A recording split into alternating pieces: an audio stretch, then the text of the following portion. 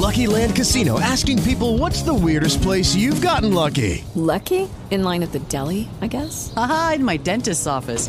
More than once, actually. Do I have to say? Yes, you do. In the car before my kids' PTA meeting. Really? Yes. Excuse me, what's the weirdest place you've gotten lucky? I never win and tell. Well, there you have it. You can get lucky anywhere, playing at LuckyLandSlots.com. Play for free right now. Are you feeling lucky? No purchase necessary. Void where prohibited by law. 18 plus. Terms and conditions apply. See website for details. Don't like waiting, let's go right now. Gotta hit the ground, dancing for the music slows down. What I'm saying, if there's something to fix, take it to another level. This is the remix. Hello, welcome to episode 26 of the Karma Sense Foodcast. I'm Davey H, and today we're going to shake it up and break it down. Everybody get out on the floor. It can get a little crazy when the kick hits the floor. Make a scene, nobody can ignore. Don't knock it till you rock it, we can't take it no more. Bring the lights up, bust the doors down. Dust yourself off, shake it up. DJ set it off, take it up a notch. All together now, shake it up. Shake it up,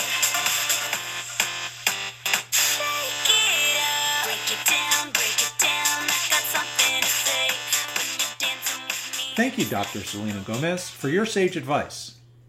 People familiar with the Karma Sense eating plan, available through all booksellers with all profits donated to Alice's kids, know about the sense component and its goal of rewiring your habits to help you be healthier, happier, and, oh yeah, save the world.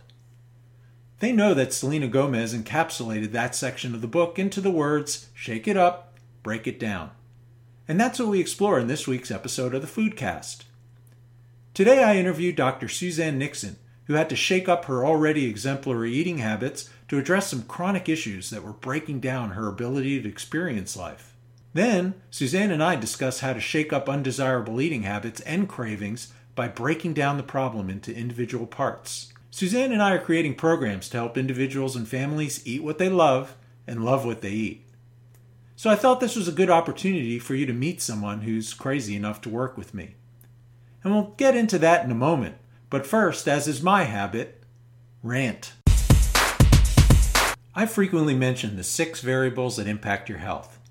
They are your genes, physiology, physical activity, nutrition, and mindset. And that's the list in order of what you have the least control over to what you have the most control over. You have the least control over your genes, you have the most control over your mindset. And if you were counting, I only said 5. The 6th is your physical environment, and personal control over that may vary, so I didn't put that in any particular order. But regardless, the thing you have the most control over is your mindset. Let's look at an example of how this may work. We've all been there. It's been a long day at work and we're heading home. We know the only food we have left at home consists of saltines, ketchup, and grated cheese. If we're going to resort to that for dinner, we may as well just call Papa John's and get the pepperoncini in with it. But no, we feel we should eat something healthy. We decide to stop at the supermarket and get some rotisserie chicken or sushi or something. We get there and say, we're going to hit the salad bar. We deftly maneuver towards fresh vegetables and beans and away from the chocolate pudding and ever so tempting Jell-O with grapes and shredded coconut. We work our way out to the cash register, proud of our accomplishment, and bam! While we wait in line, we're confronted with a rack full of endless candy choices. After dedicating all that discipline at the salad bar, we're spent. And onto the conveyor belt goes a giant 3 Musketeer bar of caramel, nougat, covered with chocolate. What the heck is nougat anyway? Now, maybe we convince ourselves that we'll eat it over the course of several days, but, you know. And you can't even blame the supermarket. Their job is to sell food, even though most of the supermarket space is dedicated not to food, but to what Michael Pollan calls food-like substances. What you've just experienced are those 6 variables in action. And while it was your mind that decided to move the 3 Musketeers bar to the conveyor belt, it was all those other variables conspiring against you to help drive that decision. Your hormonal level, your activity during the day, what you ate or didn't eat already, etc. And you're never going to win against them in the long term if all you do is just resist. Instead, what you have to do is observe and acknowledge. Observe all the conditions that are driving the urge.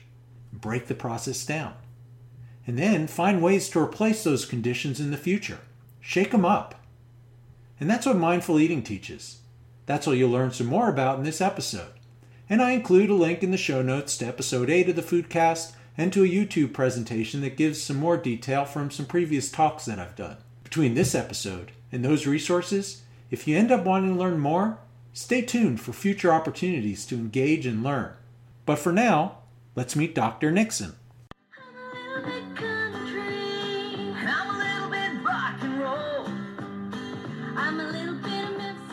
You're about to meet Dr. Suzanne Nixon. Suzanne and I are a lot like Donnie and Marie. We come from the same place. No, I don't mean that we're brother and sister coming from the same mother or that we're both from Utah, but we are both from the New York metropolitan area. And we both added health coaching to our portfolios through the Duke Integrative Health Program. We're also really different. If you think of the range of health and wellness therapies along a spectrum, and on the one side you find remedies that have fully passed the test of scientific rigor, and on the other side you have remedies that have little scientific support, but substantial anecdotal evidence that it helps some people. I sit very comfortably on the more conservative evidence-based side, and Suzanne tends towards the more open-minded approach and has tons of experience helping people with a mixture of conventional and alternative therapies. So, I'm a little bit country, she's a little bit of rock and roll. We do work well together. I have to admit, sometimes science isn't ready to step up to the plate. My being all in on the efficacy of karma recognizes that fact. Sometimes what we think we know gets in the way of what we actually need to do. What you're about to hear is Suzanne's personal experience and how her persistence and open mind is leading her to a solution. I am very pleased to have with me Dr. Suzanne Nixon, who has a wealth of background in topics that would be interesting to people on the Foodcast from her professional life. But in this episode, we're going to talk primarily about something from your personal life. So welcome, Suzanne. Thank you very much. It's a pleasure to be here. Before we get started, why don't you give us some background of what you do, who you are? Terrific. I have been in the field of education, counseling, psychology, holistic health, and wellness for about 40 years. My background is in special ed, and then in massage, bodywork, and energy medicine, and there's psychology and counseling as a mental health professional. And from there, I trained, as Dave did, with the Integrative Medicine Center at Duke University as an integrative health coach. Okay. So your clients, just a little bit more on your professional background, what are the types of things that your clients come to you for? Really a variety of reasons why people come. Primarily, I would say 70% of my practice is mental health. So it would be people experiencing depression, anxiety, stress response, PTSD, loss and grief, transitions in life.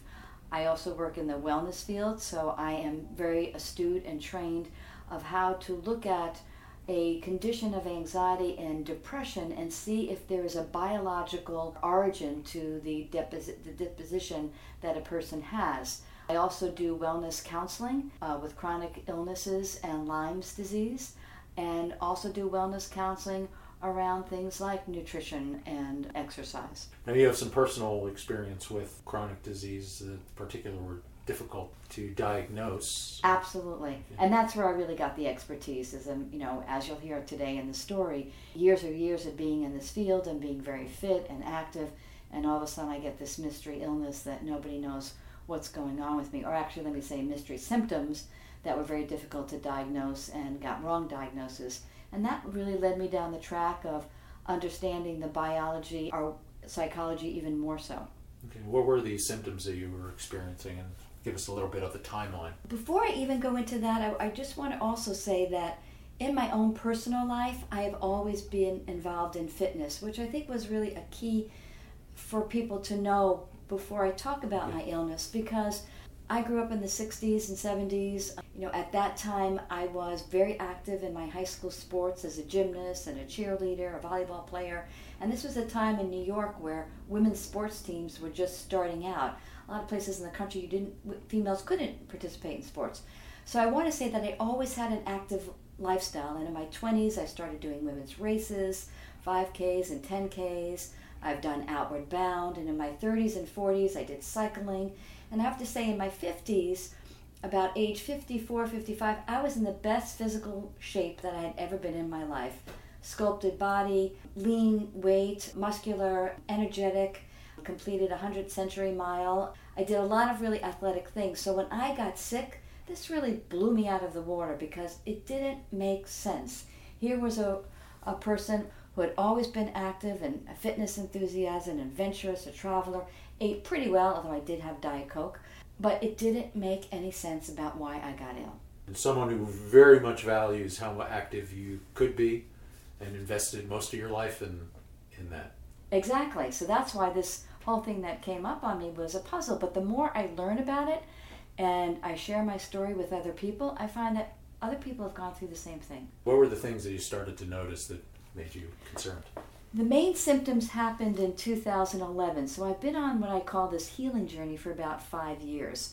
I was training for a 10-mile race. I was in a running club, Potomac Running Club, and I was about at the 5th or 6th mile, and all of a sudden my calves froze up. They froze up to such an extent that I literally had to stop, sit down, massage them, drank tons of water. I was well hydrated, and then when I got up, I could hardly walk.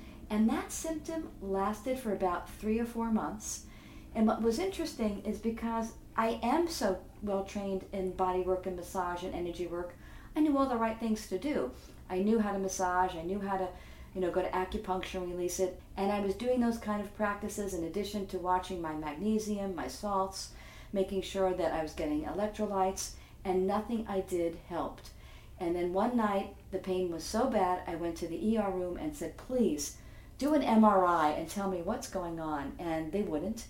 The long of the short was it was a virus that had impacted my body, and the virus had actually embedded itself in my knees and was actually eating away at my meniscus tissue, and I was not getting proper fluid or oxygen or the return of the lymph system through my calves, which is why they seized up.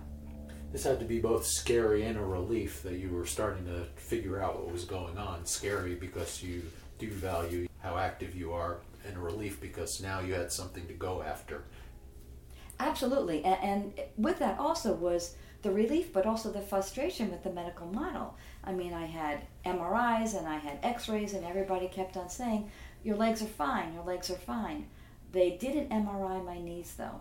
And that became very indicated because when I did end up having meniscus surgery, which happened soon after that, I was changing a light bulb in my house, and I was up on a high ladder. I changed the light bulb, and then I just turned to go down the ladder, and my knee went out. And what I had to do was have emergency surgery for my meniscus. Found a fantastic surgeon in Middleburg, and he did the surgery. And when I came out in recovery, he said, I've never seen anything like this. Now let me tell you, this is a surgeon who worked for 20 years with the Atlantic Falcons. I'm sorry, Falcon fans, that they lost. But yay, Patriots, because I went to BU. But he said, I've never seen anything. This wasn't a clean cut like a sports injury. This was as if something was eating away at your tissue. The edges were really kind of frayed. So I don't know what happened here. It was eventually identified as a virus. How did they discover that? Well, the next main symptom was vertigo. So I was at the airport. It was 2011 after my niece. I was waiting on the line to go through security, and all of a sudden I got dizzy. And I thought, what is this? I've never been dizzy before. And I reached to the man behind me and I said, I don't feel very well. I have a banana in my bag. Could you give me a banana? He got the banana from my bag. I ate it, and my dizziness only got worse. He called the security guard. They came over with a wheelchair, and I had to be wheelchaired through security, which was actually kind of fun, but I could not move my head. And I got through security, they set me up, I sat down, and they called ER. And the EMTs came and they checked me out. All of my vitals were fine, but I still was dizzy, and they wanted me to go to the hospital. And I said, absolutely not. My flight's in an hour. I'm not leaving here. I'll get through this. I never experienced this before. Of course, I don't tell them that. And somehow I sit through this vertigo. It got better after 45 minutes. I board the plane.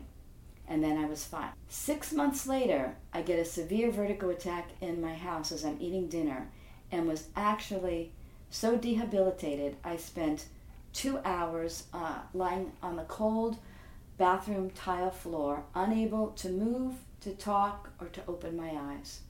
And it was an emergency situation, of which after 2 hours I was able to squint my eyes open, get help from my son who came over. So the second major sign was vertigo.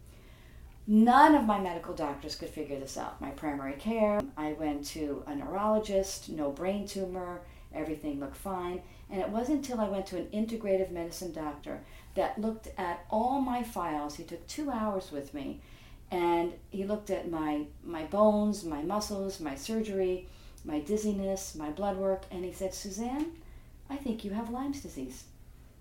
And so Dave Stewart was the first one that diagnosed me with Lyme's disease.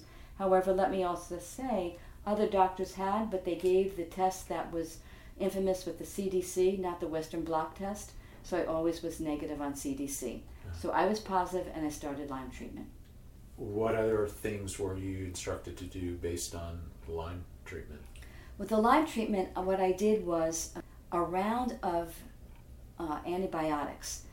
So the way that it's treated by functional medicine doctors is you take 3 or 4 antibiotics, and on a rotating schedule every other day, to try to confuse the spirochetes so they rid themselves from your body.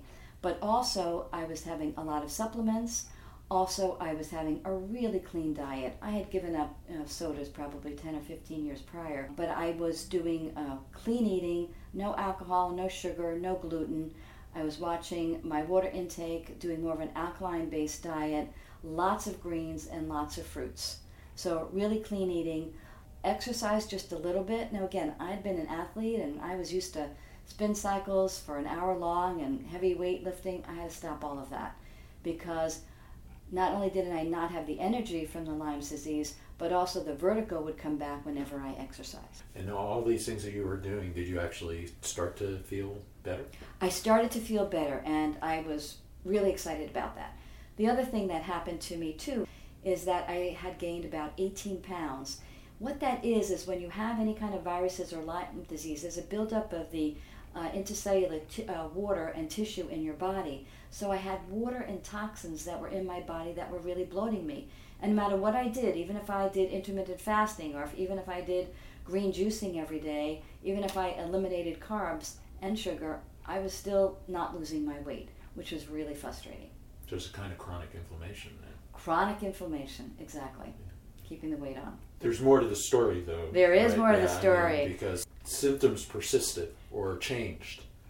Yeah, so things first got really better, and then all of a sudden things got worse.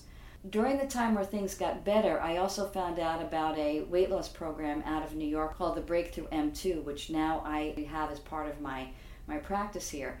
And it was a low-calorie diet, all clean eating, only food eating, vegetables and fruits and nice low lean protein, and a homeopathic remedy that helped with balancing my hormones, it helped with releasing toxins, and it helped with sugar cravings and carb cravings. So I lost 18 pounds in 3 weeks, which was great. So I was then even feeling more on top of my game. So I thought, oh my health is really back. This was 2014 summer. 2014 December, I started getting the dizziness again. And the dizziness got so bad by the time that February came around, my integrative doctor diagnosed me with Bell palsy, because the dizziness was affecting my brain, my inner ear, and my face began to sag. So a dizziness would then overtake with a Bell palsy look, and my left eye was squinting, and I couldn't open it.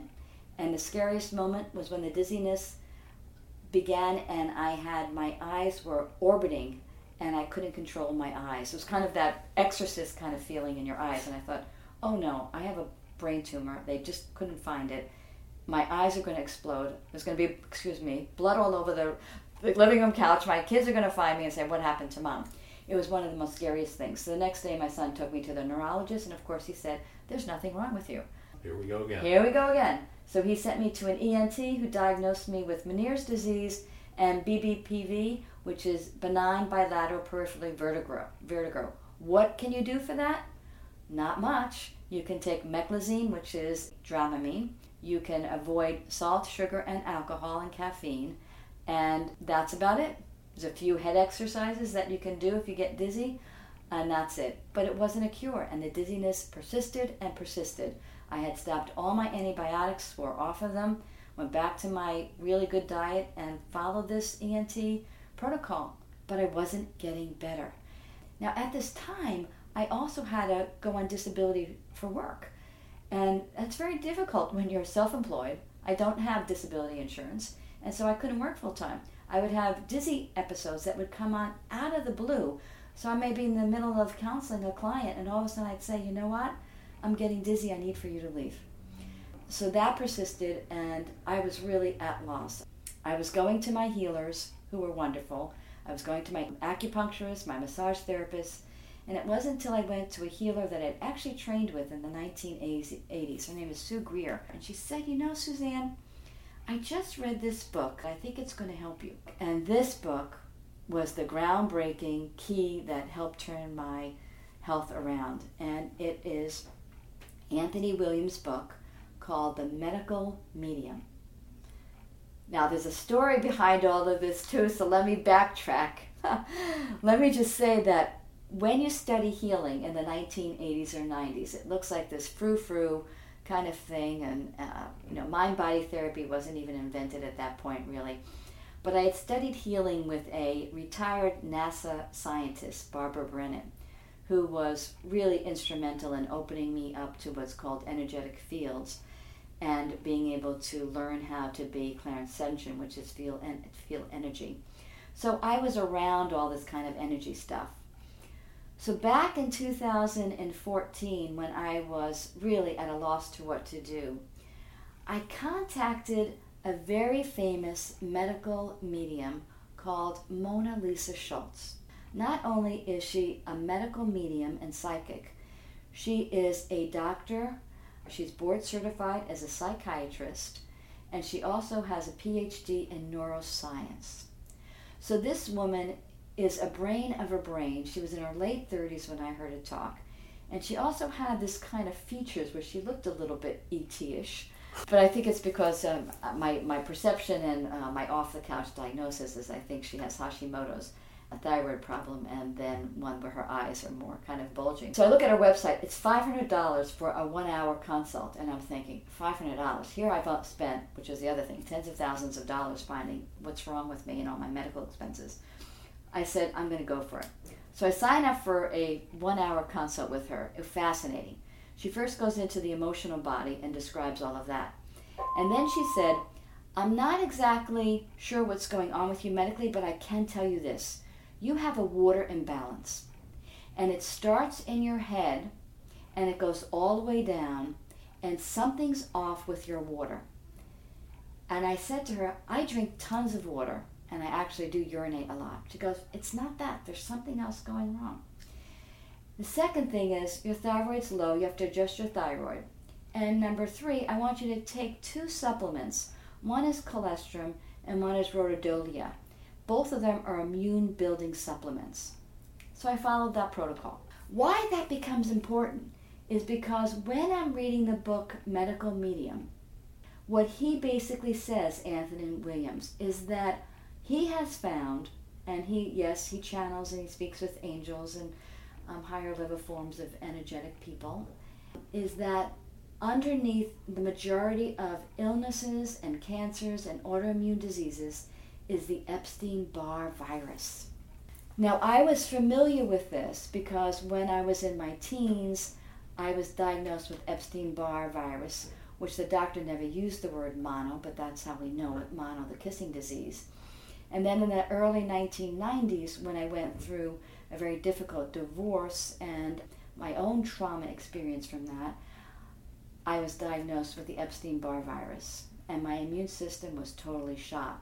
So reading this, I then marched into my primary care physician's office, and she knows me well, she respects me, she knows at times I could be a little kooky. I said, Jessica, test me for the Epstein-Barr virus. She takes the test, and lo and behold, she writes back on the labs, you're active infectious for Epstein-Barr. My lab numbers were 30 times the norm.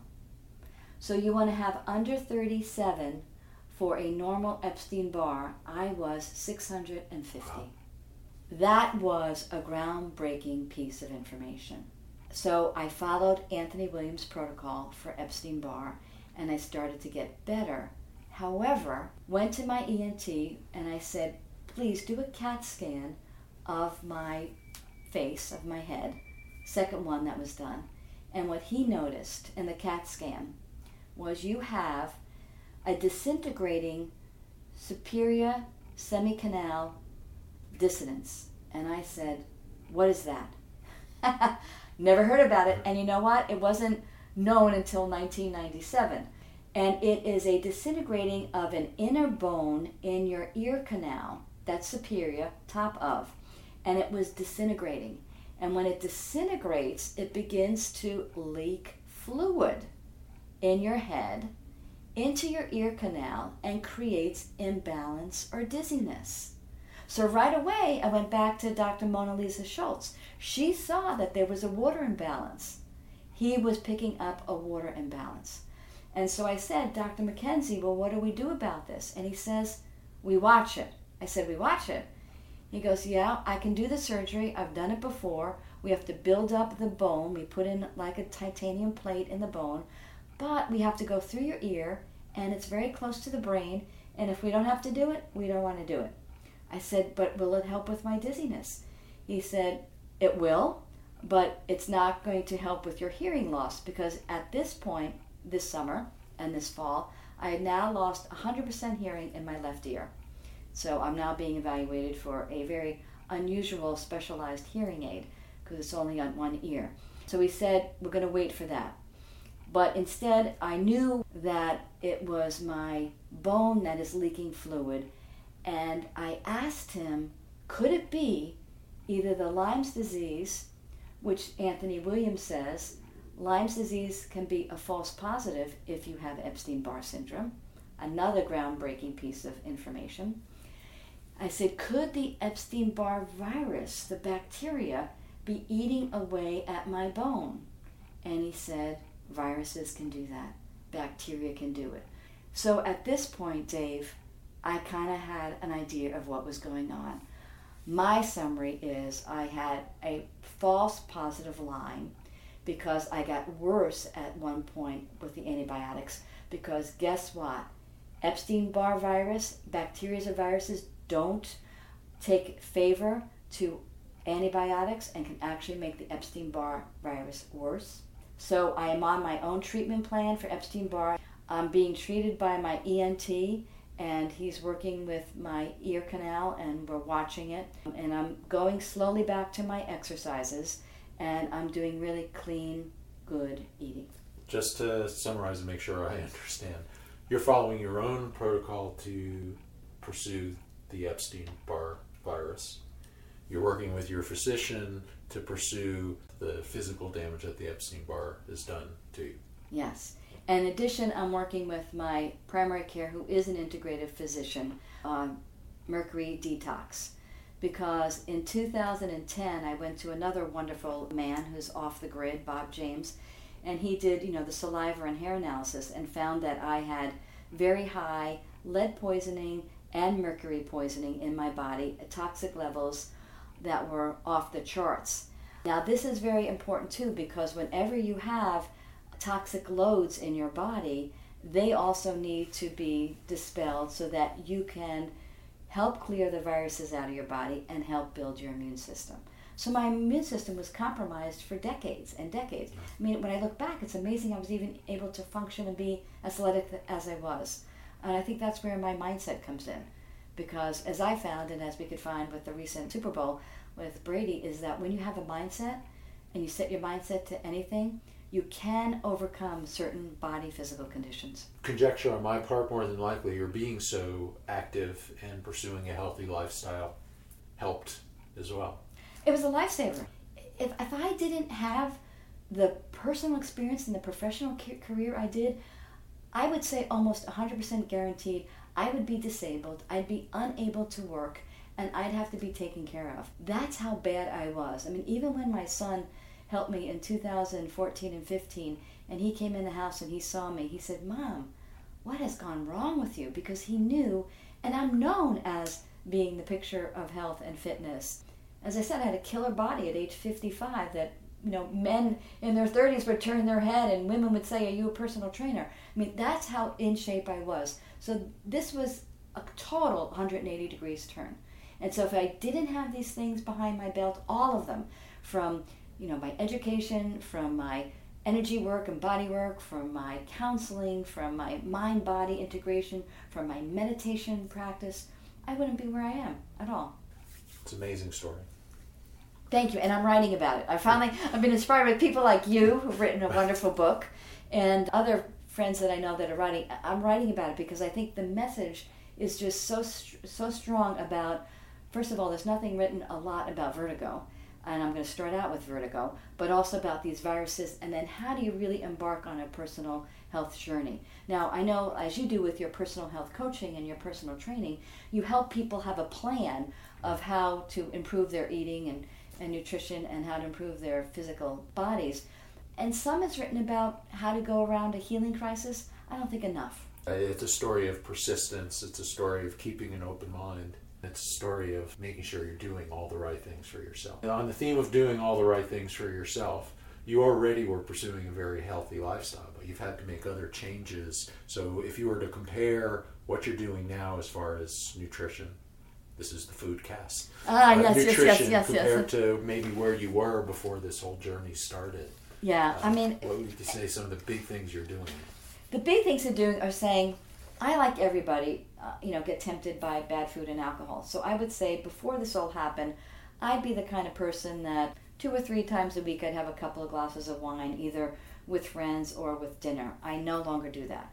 I have cut out alcohol. I will have alcohol like a special occasion. I'll have a glass of champagne here or there. So I've cut out alcohol. I was always pretty good with sugar, but of course I'd like chocolate chip urges, or I'd go to Starbucks and get Justin's peanut butter cups. I mean, I would have downfalls where occasionally I would go and get the cookies, the chocolate, maybe some gelato. I no longer do that anymore, so sugar's out.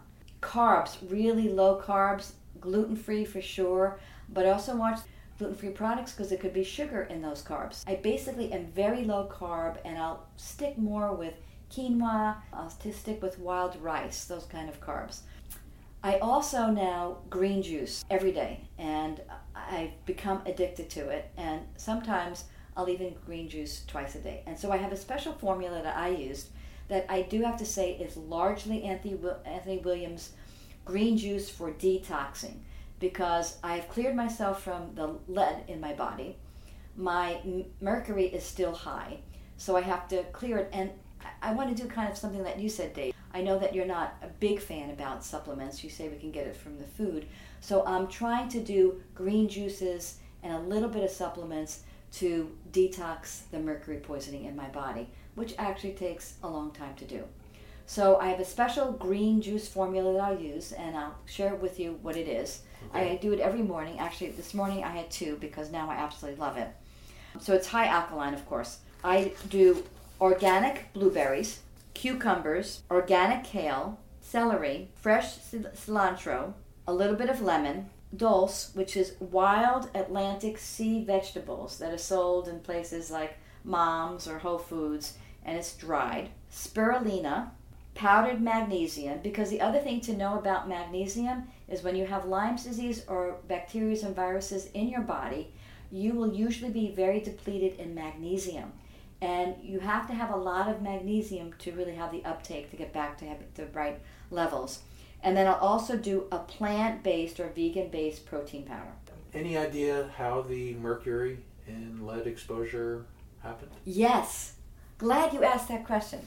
There is a geography evaluation that you can do, and somewhere online, I forgot the name, but you put in your hometown where you grew up, and it will tell you what was present in the environment at that time that you were being raised. So I grew up in Franklin Square, which is on Long Island in New York.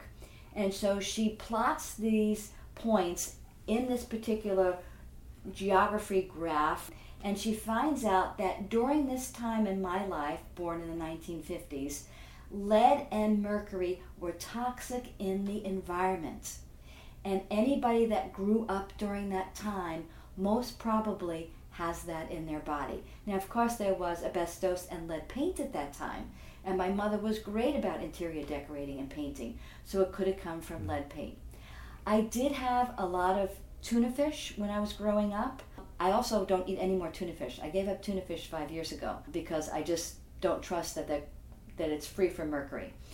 That's where we think the mercury poisoning and lead poisoning came in. I'm afraid about that site. I grew up about a mile from a Superfund site, so... Oh no, and you haven't had... No, you being the super duper researcher and techie guy, you could probably find what that test is. Yeah. So as far as eating fish, you still eat some fish, though? Yes. Of course, I'm only organic, and I do wild fish, so wild salmon, haddock. I stay away from the crawl seafood, like your lobsters and your clams and mussels, although I'll have them occasionally. Because usually what I've done in my own research is see those type of sea creatures that are at the bottom of the ocean tend to eat more of the crap, if you will, that accumulates at the bottom of the sea. So I'll try to do more of the swimming kind of fish. And then I'll do organic poultry, and I do grass-fed beef. So I do protein. I probably eat meat, seafood, poultry, protein 3 or 4 times a week. And you're focusing on fish that are pretty low in the food chain, so they don't have the accumulation of mercury. There you go, yes. So, yes. Okay. As far as dairy, are you... Well, and I know we're going to talk a little bit about mindful eating. I love dairy. However, when I also I've done so many tests and so many evaluations. I mean, if I even told you how many doctors, how many tests, how many MRIs, how many CAT scans, how many food allergy tests are, I do have a negative reaction to dairy. Now, it's called a sensitivity issue to dairy, not an allergic reaction to dairy. So I stay away from milk, but I love cheese. I'll tend to go more for goat's cheese. And occasionally I'll do yogurt, but for the most part I've wiped out yogurt. So cheese is the one go-to that is my downfall that I love. And cheese tends to have less of the lactose component that is what's irritating to most people. So that exactly, right. Why that still works for you. Is there anything else that you want to bring up? I just want to say, I want to inspire people that are listening that if you have a health crisis and it's been a mystery, there is hope for you. And I think the best resources are going to books that are a little bit off the beat and looking at research that's done by Michael Pollan, looking more at your vegan kind of books, as well as beginning to have an open mind about things in the world of energetics and psychic phenomena, because there is a lot of wisdom that I have gained from that has helped that. And so be open-minded about that. Right. But keep on persisting and pursuing, because there are answers for you. Find a good functional or integrative medicine doctor, and Dave may know a few in his area. I know a few here. Keep moving forward and believe. Meditation practice was the other thing that saved me, is I am a trained meditation teacher, and my meditation practice helped me so much, just being able to surrender into my breath and to focus and to know that there's always a next breath, even when you think that there's not going to be. So I want to inspire you to develop some kind of a practice like a meditation practice or a yoga practice, so that you become more mindful about your body and your breath. It's a lot of mind over matter. It's persistence in managing your own health, because if you don't do it, no one else is going to do it for you. Yeah, it's the patient advocate theme again. Right. And that open mind thing is really key. It's okay to be skeptical about some of these alternative or complementary therapies, but it doesn't hurt to learn about them. Rarely does it hurt to pursue them. And even if it was a placebo effect, who cares if you're feeling better? Yeah. Suzanne goes over her personal mindful eating practice, and then I do a typical stupid take of one of my own. But I just want to wrap up a few things. First, Despite Suzanne's compliment of my skills, I haven't yet found the site that helps identify mercury and lead risk based on geographic area. I'll keep poking around, and if I find it, I'll add it to the show notes. Second, her whole story is a different angle of the mind over matter discussion, that mindset discussion. Through brute force of persistence and curiosity, she's honing in onto the optimal solution for what's ailing her. In some sense, she was lucky, because she could tie direct cause and effect between symptoms. Her pain and vertigo symptoms seemed to come immediately after some action, such as running or eating a banana, and that helped with troubleshooting. My third observation is that Suzanne's experience is not unusual. Physicians seem to get frustrated the more symptoms we as patients accumulate. As someone who's spent a lot of time debugging stuff in his life, I can empathize with how hard it is to isolate the real cause of a problem. Still, the onus is on us as patients to navigate through the health system. One of Suzanne's breakthroughs came through working with her integrative medicine physician. Did you hear what she said? She spent 2 hours going over her history with her doc. 2 hours! That's unheard of. If you find a doctor like that, he or she is a keeper.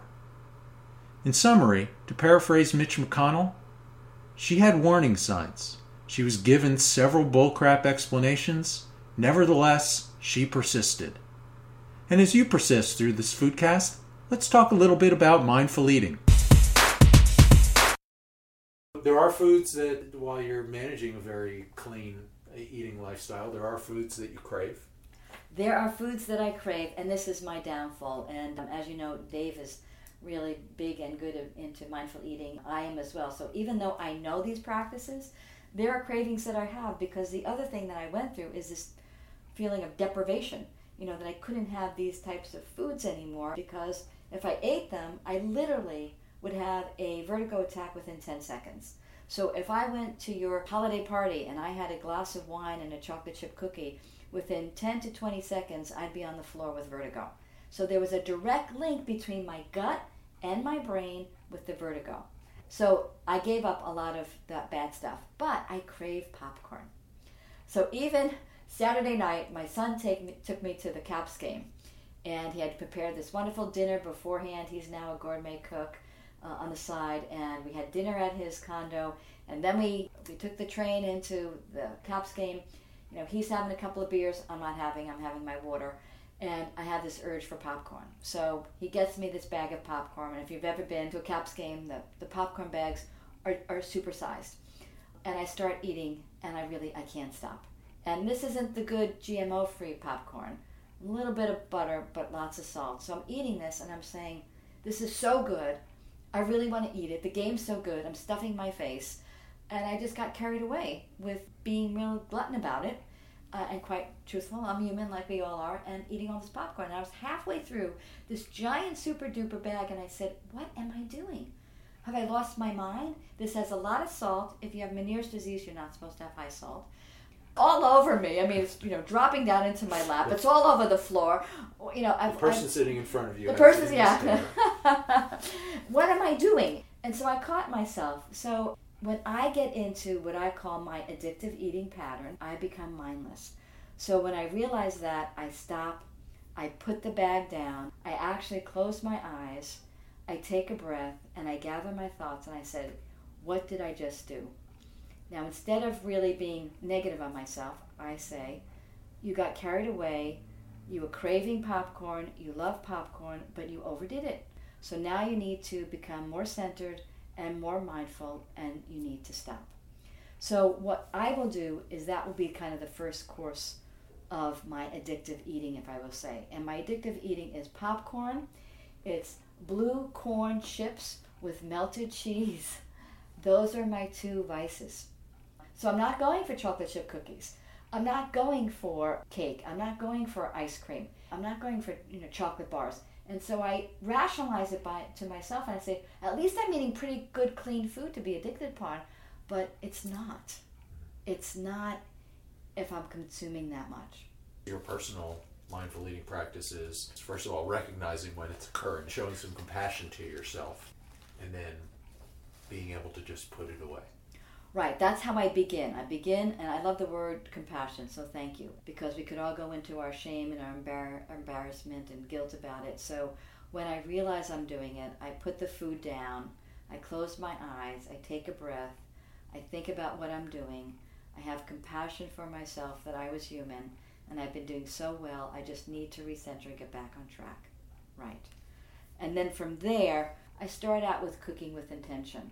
So even this morning, as I'm making my green juice, I'm doing it with a lot of intention of what I'm putting in the blender, how much I'm putting in, and I also then, with that intention, bring in compassion and appreciation. Appreciation for the food that I have in front of me, that it's all organic, that it's clean.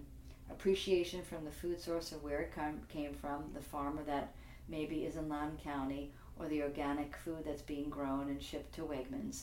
And then just gratefulness for the plant, for the earth, for the water, for the sunlight that is bringing me this fresh food. So I like to start my cooking with intention and preparing the food with a blessing, if you will, of just bringing in all of those aspects of gratefulness, appreciation, and intention of how I am eating this. And then when you're done in this preparatory phase, how do you actually start interacting with the food? Then I try my best, and I have to say I'm not 100%, to sit down before I eat. Being very busy and active with a lot of work things and social activities, and now doing some athletics, I can really eat on the go, and that's not good for me. So I realize I have to sit down with intention to eat. So with my smoothie, or my green juice, I put a straw in it. And so I sip it slowly. So it's the intention of slowly eating my green juice, and then when I'm actually eating a meal, of slowly eating my food and taking a breath with each food, in between each food, but taking a pause in between each bite. So I may bring the fish up to my mouth and I chew it with intention and slowness, feel the taste in my mouth, feel how the saliva mixed in, and then chew it to small pieces because I know that it's going to digest very well. And I take my time with it. So chew slowly, take a breath in between each bite from your fork. And then the other thing that I've been doing is I used to drink a lot of water during my meal. And what I'm doing a little bit differently is I drink water before my meal to get hydrated and to get a little bit full. And then I take little sips during my meal to really get the food in.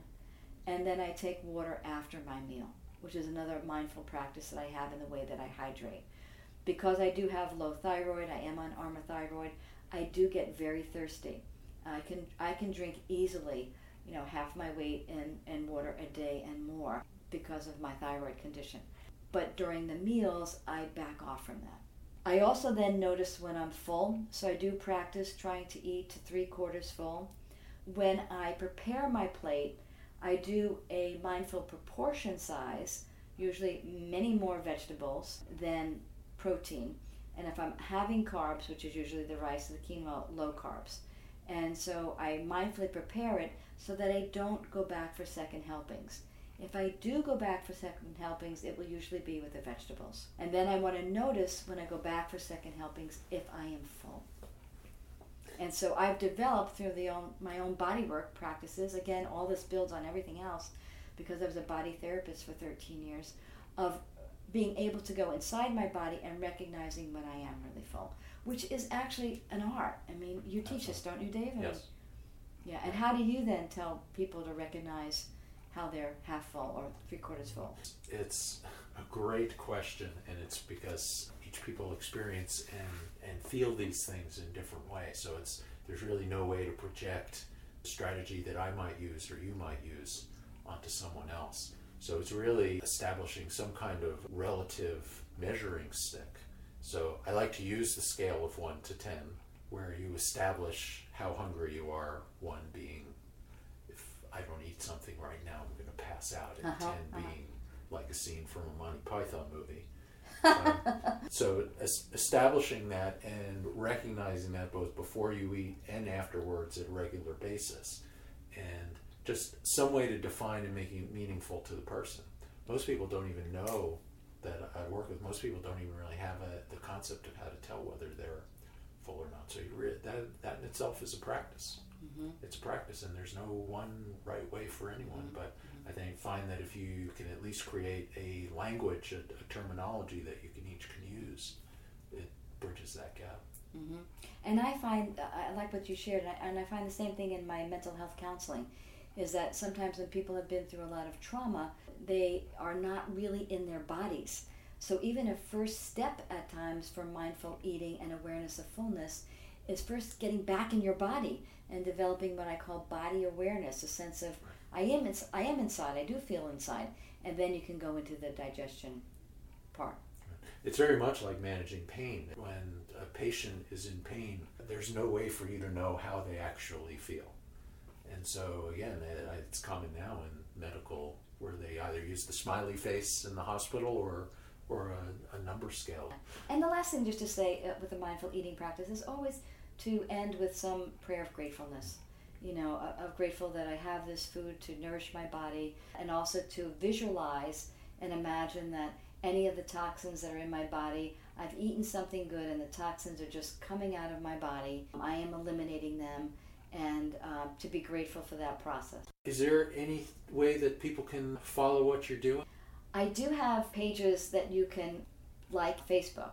So I do have the Northern Virginia Integrative Therapy Center, and I do have Inspirational Journeys, which are wellness retreats that I lead throughout the country. And Dave and I are working on the one where family wellness, learning how to eat with nutrition, how to appreciate family members, and how to be grateful with nutrition. So you can like one of those pages, and you can always just look on my website. I have information there. I do professional speaking. I am for hire, if you will, to come to organizations or to lead seminars on different wellness coaching or weight loss or getting your health back or creating personal wellness plans. So if you're interested and that's an economical way to do it, call in a group and we can arrange for that to happen. Okay. Well, thanks, and I will have links to what Suzanne mentioned on the show notes, and of course you can come to my website as well to find out how Suzanne and I will be working together in the future. So thanks, Suzanne, very much for this. I appreciate your time. My pleasure. We talked about supermarkets preying on your impulse at the start of this episode. But what about drugstores, our meccas of promoting good health? I live a block away from Walgreens. Walgreens' motto is, "We're on the corner of happy and healthy." The implication being that they want to be who you think of when you shop for your well-being. The people there are very nice, but I wonder about the happy and healthy thing. The main function of a drugstore is to sell drugs, and those are way in the back of the store. I understand why they put them there. You don't want people waiting around for the prescriptions, milling and clogging up the aisles by the entrance. As you work your way away from the pharmacist, that's where they have all the over-the-counter drugs. I suppose that's so you're close to the pharmacist in case you have any questions about the cold medicine or Dr. Scholl's foot pads. Also, that may be so shoppers are further from the entrance, and this gives employees more time to remind the shoppers that they accidentally stuffed 12 bottles of cold medicine in their various pockets in an attempt to run some chemistry experiments in their bathtubs at home. But ulterior motives or no, you can't navigate to the exit without passing ever-escalating offers of impulse buys until you get to the cash register, and the rack of crave-worthy, unhealthy snacks are maybe even worse than at the supermarket. I never see cans of bacon cheeseburger Pringles at my supermarket checkout, but sure enough, there they are at Walgreens. So much for healthy, and it isn't just Walgreens. I live 2 blocks away from a CVS. CVS made a big deal several years ago about its decision to no longer sell tobacco products. They're also expanding with lines of healthier snacks, fewer candy bars and more kind bars. Still, when you get to the checkout, there's nothing but racks of colorful sugar. I guess it's too much to expect them to change. Change has to come from within. I decided to run a bit of an experiment to simulate what may happen with real people instead of automatons like me. The premise is I'm stressed out after a long day of work, I'm blood sugar impaired, and I'm confronted with the cash register candy rack. My first step was to poll people on social media to find out what their go-to treats would be, figuring I'd mimic them. The immediate input I got was gummy bears, Cadbury mini eggs, Reese's peanut butter cups ×2, Twizzlers ×2, Almond Joy, peanut M&Ms, and really kicking it old school, dots. So problem number one, I'm a guy who's always analyzing and categorizing. When I categorize these suggestions into colorful faux fruit flavor sugar versus fatty nut candy, I end up with a few observations. First of all, 100% of the fruity sugar suggestions came from women. No men voted for food in that category. Men voted exclusively for the fatty nut candy, and some women voted for them too. Surely there's some kind of sociological conclusion we could come up with based on that data. The other observation is, what's wrong with you people? Couldn't one of you choose a potato chip or something? In any event, because of the stratification of the sample, I like using words like stratification. It makes this sound so much more scientific. Because of the stratifications of the sample, I decided to get one of each and intended to sample them all as part of the experiment. Do these things taste that good when you gorge on all of them? I was afraid about what all that candy would do to my blood sugar, so my impulse buy at Walgreens was one of those instant blood glucose meters people use when they have diabetes. To further promote my desire to binge, I fasted that day. Now, that's not so big a deal. I usually fast once a week, but I never break my fast with 600 calories of pure sugar. To further push the envelope, I did a full workout that day. I don't usually push my activity on fast days, but I did just to further stimulate my appetite. So before I executed on the experiment, I had nothing for the previous 22 hours other than a cup of black coffee, water, and a dose of branched-chain amino acids before the workout. I did them because they allegedly steer your body towards burning fat over muscle when you're in a fasted state. I'm not sure how much I believe it, but I don't have that much muscle, so I don't really want to take a chance. I'm not convinced the branched-chain amino acids do anything. More than likely, they just make my urine more expensive. We pick up with my preparing to break the fast by first taking a benchmark blood sugar reading. I'm adding this note in post-production. This has already been a really long episode, and I don't want to walk you through the entire mindful eating experiment. So as you listen to it, don't think I'm going to do what I do with the first candy with all 7. I do have you listen to just a couple of them to give you an idea of what mindful eating is all about. But that's it. Now, one aspect of this is not really fair because I have fasted. And people who don't know me well are going to think that I'm going to be starving hungry, but I actually fast about once a week, so I could still probably go a couple hours before I really need to eat. If I was going to judge myself right now on a hunger scale, 1 to 10, 10 being totally full, 1 being absolutely starving, I would say that I'm about a 3 or 4, that I could probably go a few more hours before I really felt I needed to eat. This stuff is not food that I would normally eat. Even though I do like peanut M&Ms and Reese's peanut butter cups, it's not something that I really crave. Oh, I like the Almond Joys too. But it's not something that I really crave. Now I am going to test my blood sugar. My blood sugar actually does tend on the high side. I haven't been diagnosed with diabetes. First, I'm going to prick my finger. Now I'm squeezing out some blood. And my blood sugar is at 89 milligrams per deciliter, so that's kind of normal for a fasted state. Now I am going to begin my meal. I have a plan. I'm going to alternate between chocolate-covered things and fruity-colored things. There are 4 chocolate things and 3 fruity things. I'm going to start with chocolate. And before I eat anything, I'm going to just take a breath. I'm going to reflect a little bit too, and in the style of Karma Sense, I'm going to reflect on 3 things. First, I'm going to reflect on something kind I did for someone today. And then I reflect on something kind someone did for me. Then I'm going to reflect on the origin of the food. Now, this stuff has a lot of ingredients, came from all over the world, no doubt. Very manufactured. So rather than really thinking about that, I'm going to think about the people who came up with these ideas of these impulse buys. Wonder what may have motivated them. Now I'm going to move on to taste. And I'm going to start off with a Reese's Peanut Butter Cup. Feeling it in my hand and looking at it.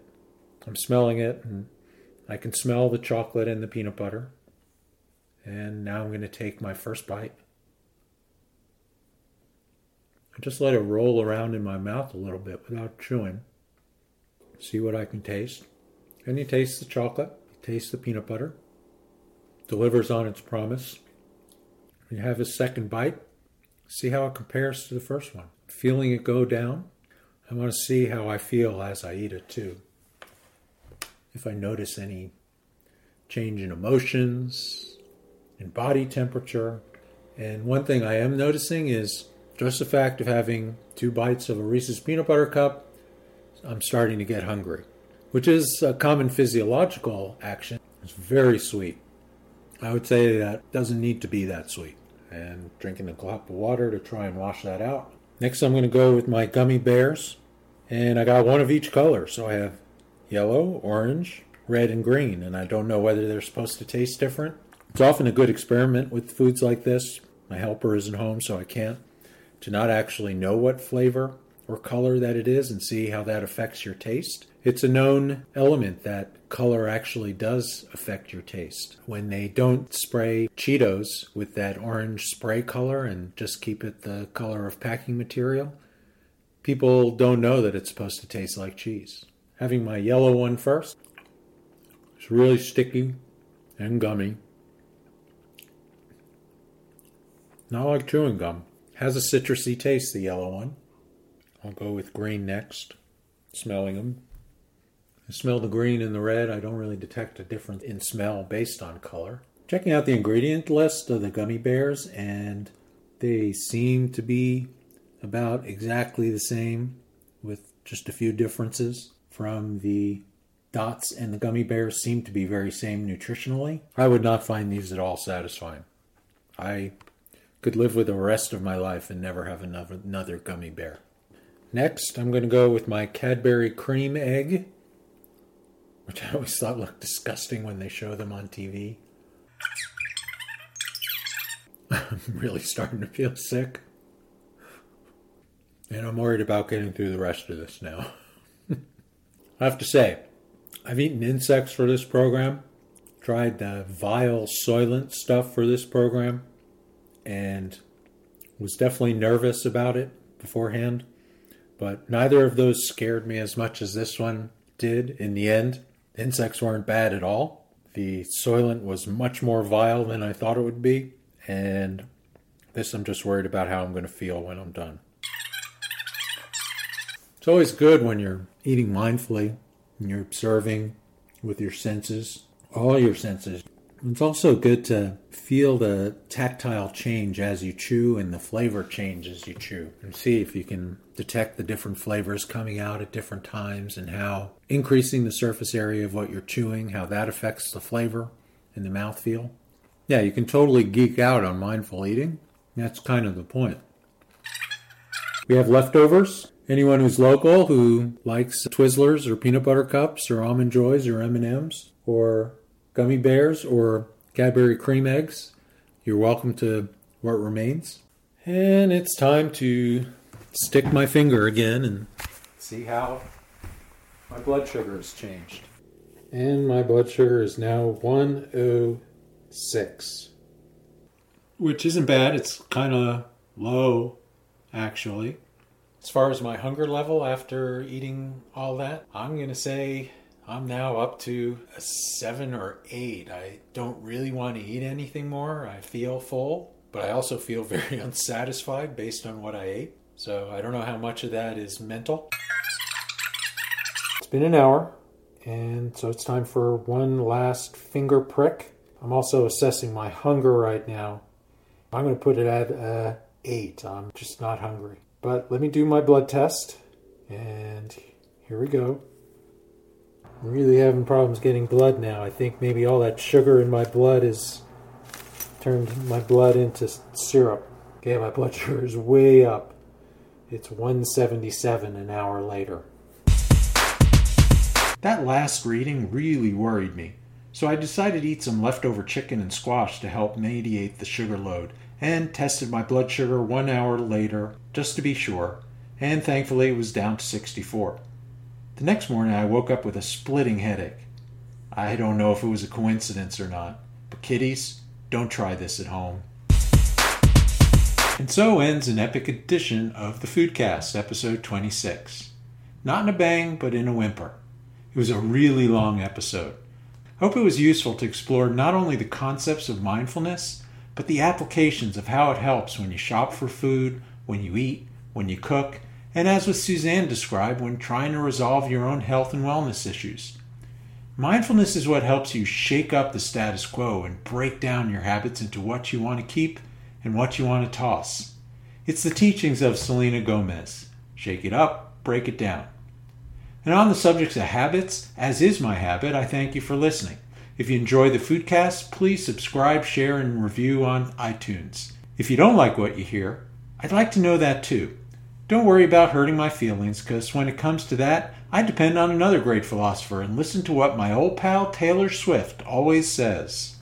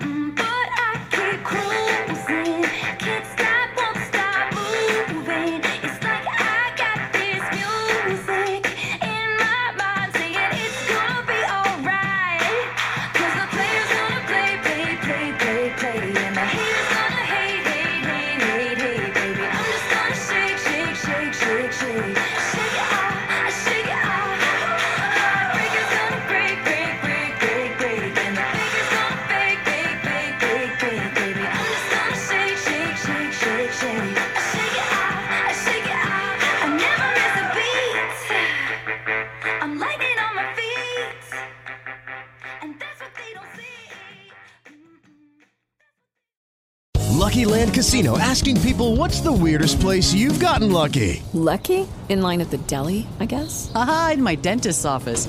More than once, actually. Do I have to say? Yes, you do. In the car before my kids' PTA meeting. Really? Yes. Excuse me, what's the weirdest place you've gotten lucky? I never win and tell. Well, there you have it. You can get lucky anywhere, playing at LuckyLandSlots.com. Play for free right now. Are you feeling lucky? No purchase necessary. Void where prohibited by law. 18+. Terms and conditions apply. See website for details.